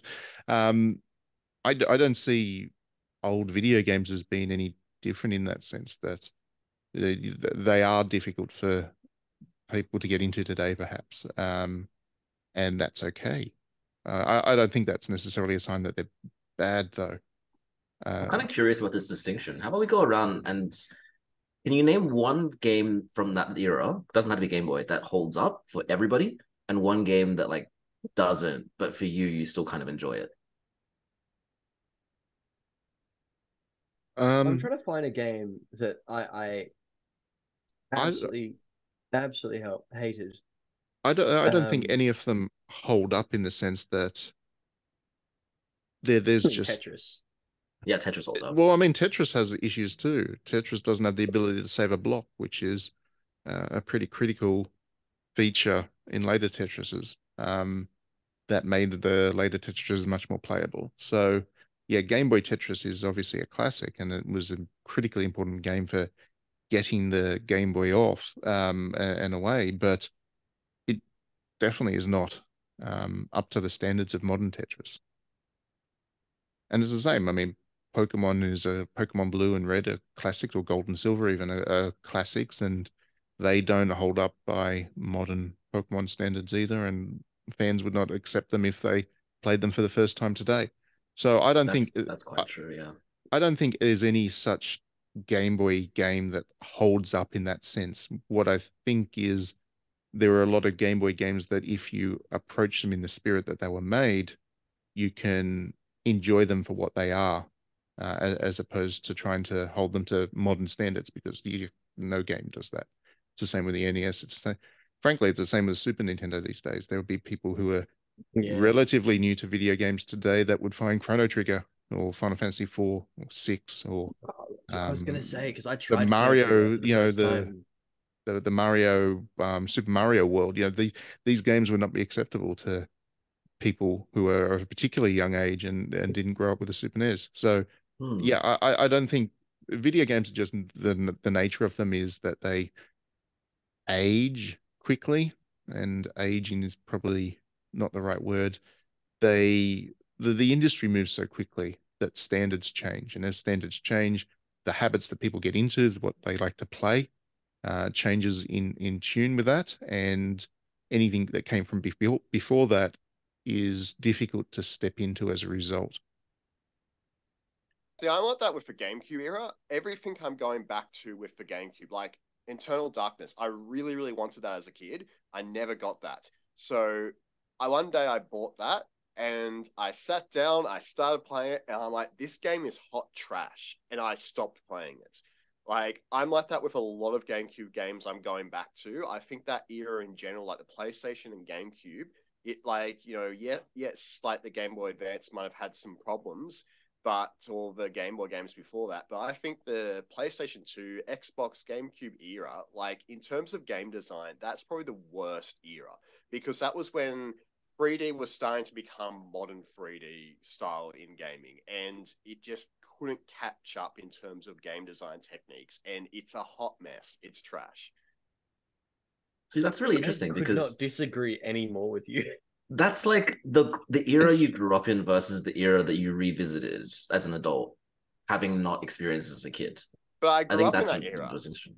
I, But I, I had like oh, I had the Game Boy, like I had so I had the Game Boy Color was probably when I was like a kid. Like I had a Game hmm. Boy, but it was really like my parents' Game Boy. I had the Game Boy Advance, like, probably when I was like early high school sort of thing. Like, like I'm a 90s babe kind of thing. Like by the time I got to like by the time GameCube and PlayStation 2 and all that sort of stuff was out, that was like earlier high schools kind of thing. Like that was like the prime of like my youth in terms of, oh, like I want this game. I'm on the internet. I'm researching these on forums. I want this Hmm. random game because it looks cool, and I'm going to base my whole internet persona on this game. Like that was my era. What did But you base your whole internet persona around, Trent? Harvest Moon, that's why I've got Est in Trinist.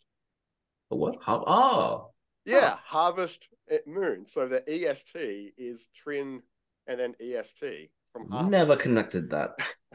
Because I Interesting. never I got had yeah. an obsession with A Wonderful Life. So that's like I like had a whole folder where I printed out every single pre-release information on A Wonderful Life, and I had it in a like document, and I was going over and over it. It was like the first game I was able to convince my dad to actually buy on the internet, because that was when the internet was new and scary. Like, Wow. but yeah, The that And A whole Wonderful the Life still holds up for you? I haven't played the remake yet, but yeah, like I've played it probably 5, 6 years ago, and yeah, it was still relatively decent. it's the PlayStation 2 and the GameCube era is no different to the other ones. It's the developers created games in a particular style at that point in time, and um, that is not relevant, I guess, today. So going back and kind of stepping into those would be challenging for some people, but I don't see that as inherently bad game design either. I Um, think it's more because it was a transitional era. It was taking a lot well, from the it Nintendo 64 and PlayStation 1 era when that was 3D design, and then it was the early era for what modern game design would then become. But like, people were experimenting. Like Halo came from that era, and I absolutely hate Halo. Even then I hated Halo, just in terms of how it played and how it controlled. Yeah, the first Halo was a weird, weird game. well, I mean, I disagree so much. I think Time I didn't has told you differently. I didn't I didn't particularly care for Halo either, but it was obviously a game that really resonated with a lot of people. It did do in terms of it's established a lot of stuff about first person shooters, and it was an enormously influential game. So obviously there were a lot of people that did get along with it, and that It that's didn't. fine. I mean, I guess the point is we can't look back at these games expecting them to play like they did today, because without those games we wouldn't have the games that we did have today. The evolution of the video game industry is very rapid, and I just don't Mm. see how we can apply the kind of modern standards to those games of yesterday. I mean, a great example of that would be the Fire Emblem that I was talking about. Going back to that game is going to be difficult for a lot of people if you haven't played it already. The fact that there is no ability to grind up levels, and I hated that game as it a is teenager entirely because of that. it is entirely possible to get stuck to the point that you can't actually make progress in that game if you level up the wrong characters, or you lose a couple of characters and continue on, and you can very easily get stuck. I remember I had to play it through 5 or 6 times before I actually was able to finish it, because I was new to Fire Emblem at the time, so I wasn't really used to it, and I did the wrong things from level to level. And you've got to really plan out your entire game strategy from the earliest levels to get through it. So there are a lot of people that are going to really struggle with that. But is it a bad game design? I don't know. I don't think so. I think For it's me, just yes. a product of a time. I don't think you can hold the Fire Emblem Engage quality of it, or Three Houses or whatever. You can't apply those standards to a game from the GBA and expect to walk away with any appreciation of it. So really, for me, I think that's the thing. It's not so much about enjoying Game Boy or Game Boy Advance or Super Nintendo or Xbox or PlayStation 2 games or whatever. It's not about enjoying those games as you would enjoy a game today. It's about being whether you're able to appreciate what they were and what they did. And I think that's kind of the distinguishing quality between a Game Boy game that's worth playing today, like Tetris or Pokemon Blue or Super Mario Land, or what other good Don't say examples are Castlevania. Don't say it. I want to touch for on this me Castlevania, but Castlevania, like, but you know, because Matt must be crazy, because every single Castlevania game, I do not know anyone which is actually a good game. Like, fans are worse than You're also Final wrong. What? Fans are that's worse just than Final Fantasy in terms of like selecting their one Castlevania. I remember people loving the Game Boy Advance games, but that's about it. Like, everyone's like, "Oh, the next Castlevania game is hot trash." Like, it's like What? Castlevania is like horrible in terms of like no one yeah, can no, agree that's on what's a good one. that's just you, Trent. But yeah, what I was saying was you're those games, the kind of Game Boy games that you can go back to and you people are still playing today. Those ones, they're the ones that people appreciate, not necessarily enjoy, I guess. But in comparison to the Game Boy port of Mortal Kombat or whatever, which is just an absolute trash fire on every level, No, it's there's so nothing good. Stop there's it. nothing you can appreciate about that game today. Um, it's just yeah, but there's a lot you can appreciate about Pokemon Blue, even if you don't think it is up to the standards of modern game design. So I think that's the difference for me, anyway. That's the line between a Game Boy game that is still worth trying or picking up or giving a go to today, or putting on the Nintendo Switch online service or whatever. The difference between those games and the games that are not is just simply whether you can appreciate them, not necessarily enjoy them, but appreciate them for what they were. Is that like a different mode of playing then? Like if you're gonna go back and play Ocarina of Time or whatever, are you not playing it I was for going to fun? bring Are up you Ocarina playing of it for Time. like Ocarina you're of playing Time's it a to like really good understand what example. life was Yeah. like in the 90s? It's Yeah, Because again, that game's still pretty to fun. steal the horse a little bit here. I find it so funny when people say, "Oh, the best game of all time, Ocarina of Time." It's like, no, it isn't. Have you played it? Like, genuinely. Majora's Mask. Like, It yeah, will it's always important. be Majora's Mask from the Nintendo 64 era. Like, it had more nuance in the story. It worked out the mechanics from Ocarina of Time. It was a lot more dungeon. Like, a lot of people are like, I love the dungeons. Like, there was some really great dungeon design, and it also Majora's Mask also had that whole the open world is the dungeon mechanic, which like things like Skyward Sword and later Zelda sort of like use a lot of. Like, for the most influential game in the series, it probably isn't actually Ocarina of Time. It's probably Majora's Mask. I love the Majora's Mask is like the connoisseur choice for Zelda. Like if someone says their favorite is Majora's Mask or like Link's Awakening, you're like, this guy knows his stuff. I don't think Yeah. I don't think it really matters which game you identify as kind of the best game of all time. It can be Ocarina of Time if you want to. That's fine. That's like saying Citizen Kane is the best It's film of more all like time. But it's more do referencing like to the Metacritic stuff where it's like, oh, it's got a 98 Metacritic, it's the best game of all time. well, for the So like time Metacritic is it's bad. like Part for two of the this yeah. podcast. for the time, did it not deserve the 98 on Metacritic? It did, It obviously. probably did. And that's the thing. That's the point. If you try and apply modern Zelda standards to Ocarina of Time, you're going to walk away very disappointed. But if you look at Ocarina of Time as a product of its point in time, then it was a transformative experience that um, was just incredible. It was, if there was the internet around at that time, people would have talked about it for months and on end.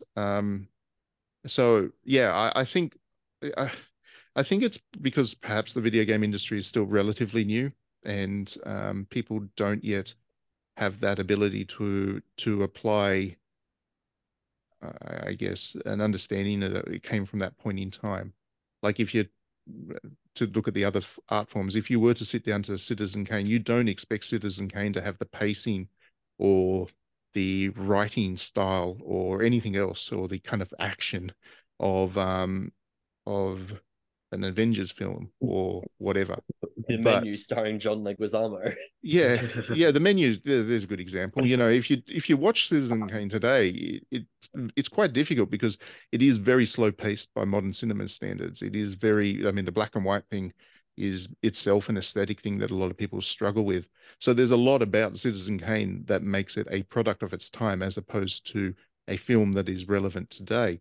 But people still talk about that film and people still watch that film. People still study that film because as a product of its time it has worth, and it is important to be able to look at it in that way. And I think it's the same with literature, it's the same with music. You know, nobody expects Bach to play like Taylor Swift, but and they don't assess Bach against what Taylor Swift's done. um but video games, because they're quite new, I think there is still that somehow there's that expectation that a Game Boy game should play like Fortnite, but it can't. So why are we kind of assessing a Game Boy game against what Fortnite's done?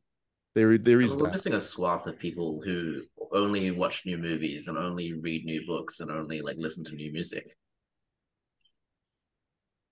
I'm sure gaming is very similar. A lot of people only play new Yeah. games. Yeah, yeah, absolutely. There are people that would never even open up the apps on the Switch to Well, play the old games, unless that's they why I were. guess the remake genre is so big right now, is that it's just doing that Well, for people that who is wouldn't obviously, yeah, buy that, the FF yeah, yeah. I remake, mean, like the original version of 7. for Yeah. example, Resident Evil is a good example of that. Resident Evil Yeah, 4, RE4 Yeah, is yeah. you know, phenomenal. Resident Evil 4 is a product Totally of the playable. PS2 era. And if you were to apply that game by the standards of today, yeah, of course you can play it on whatever, but it doesn't have the same qualities that kind of we take for granted in modern games. That's why they did the remake. The remake has a lot of value because it takes the core of Resident Evil 4 and puts it in the modern era. So that Resident is, Evil is a great example because Resident Evil the hinges on being scary, it hinges on having an emotional response immediately through the use of technology.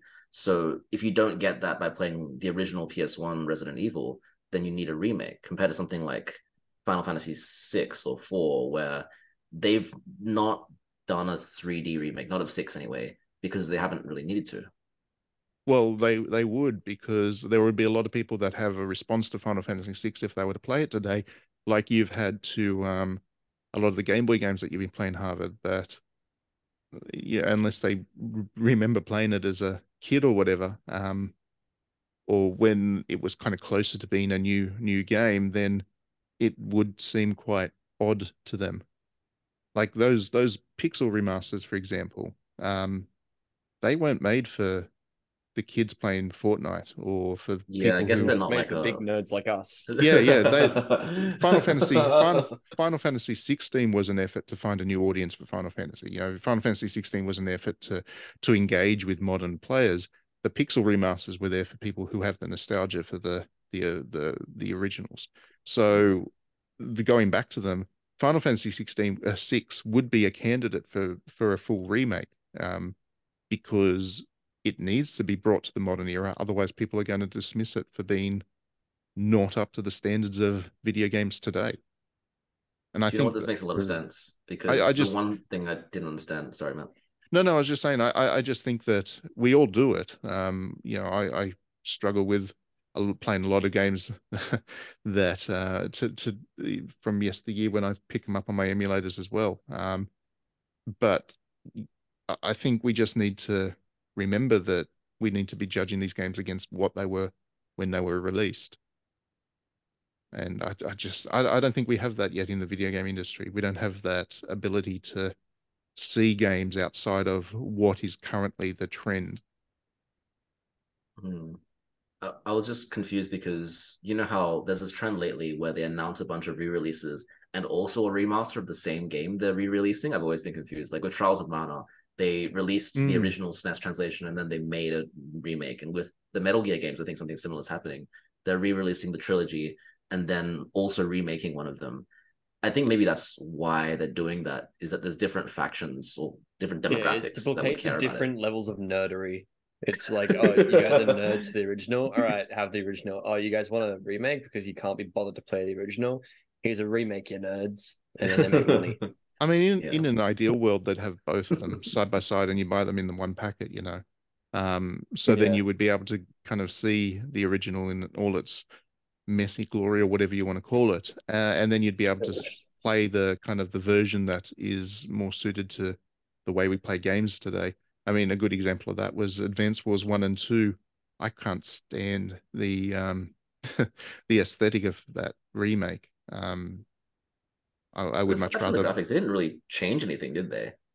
Well, they didn't change. No, not in terms of the way it plays. It's the same basic game, but that aesthetic just makes it very difficult for me to enjoy. But yeah, in an ideal world, you'd be able to switch back and forth and be able Mm. to play either as you prefer. But of course, to capitalism gets in the way of that. Resident Evil to 4 go would to have been that point. Resident Evil 4 would have been a good example of that too. It would have been much better for them to package the two together as kind of a single release. And then if you wanted to play the original Resident Evil 4, if you're one of the few people that don't have a version of that somewhere, then But I have it seven would be copies of that there. game. I mean, that's Yeah, probably a silly example because it was kind of it's so ubiquitous. But it's you know what I prolific. Yeah. mean? That yeah, if you're going to do a remaster or a re-release, give people the original as well. That way, you've got that recognition that things change over time and that people can look back at the original in its context, I guess, and not have that expectation that it plays like it does today. Yeah, the one I always think about is the Diablo 2 remake that they did or remaster, where you could just hit a button and go back to the original visuals, which meant that it went to Oh. 6x4, and all the sprites were chunky and kind of like impossible to see. And it was one of those moments for me playing it for the first time in 15, 16 years and being like, how did I look at this? I can't tell what's going on. My eyes don't work. It was like, oh, Yeah. thank Christ, they actually remade it and made it like a visual, like readable screen rather than this absolute nightmare. I think that is the kind of the thing is that you just kind of have to accept that it's not going to be as good as you thought it was because a lot of modern game design has improved on the things that came from that. 'Cause people learned from those things and we're like, oh, okay, this was good. How can we make it better? It is exciting. It's nice.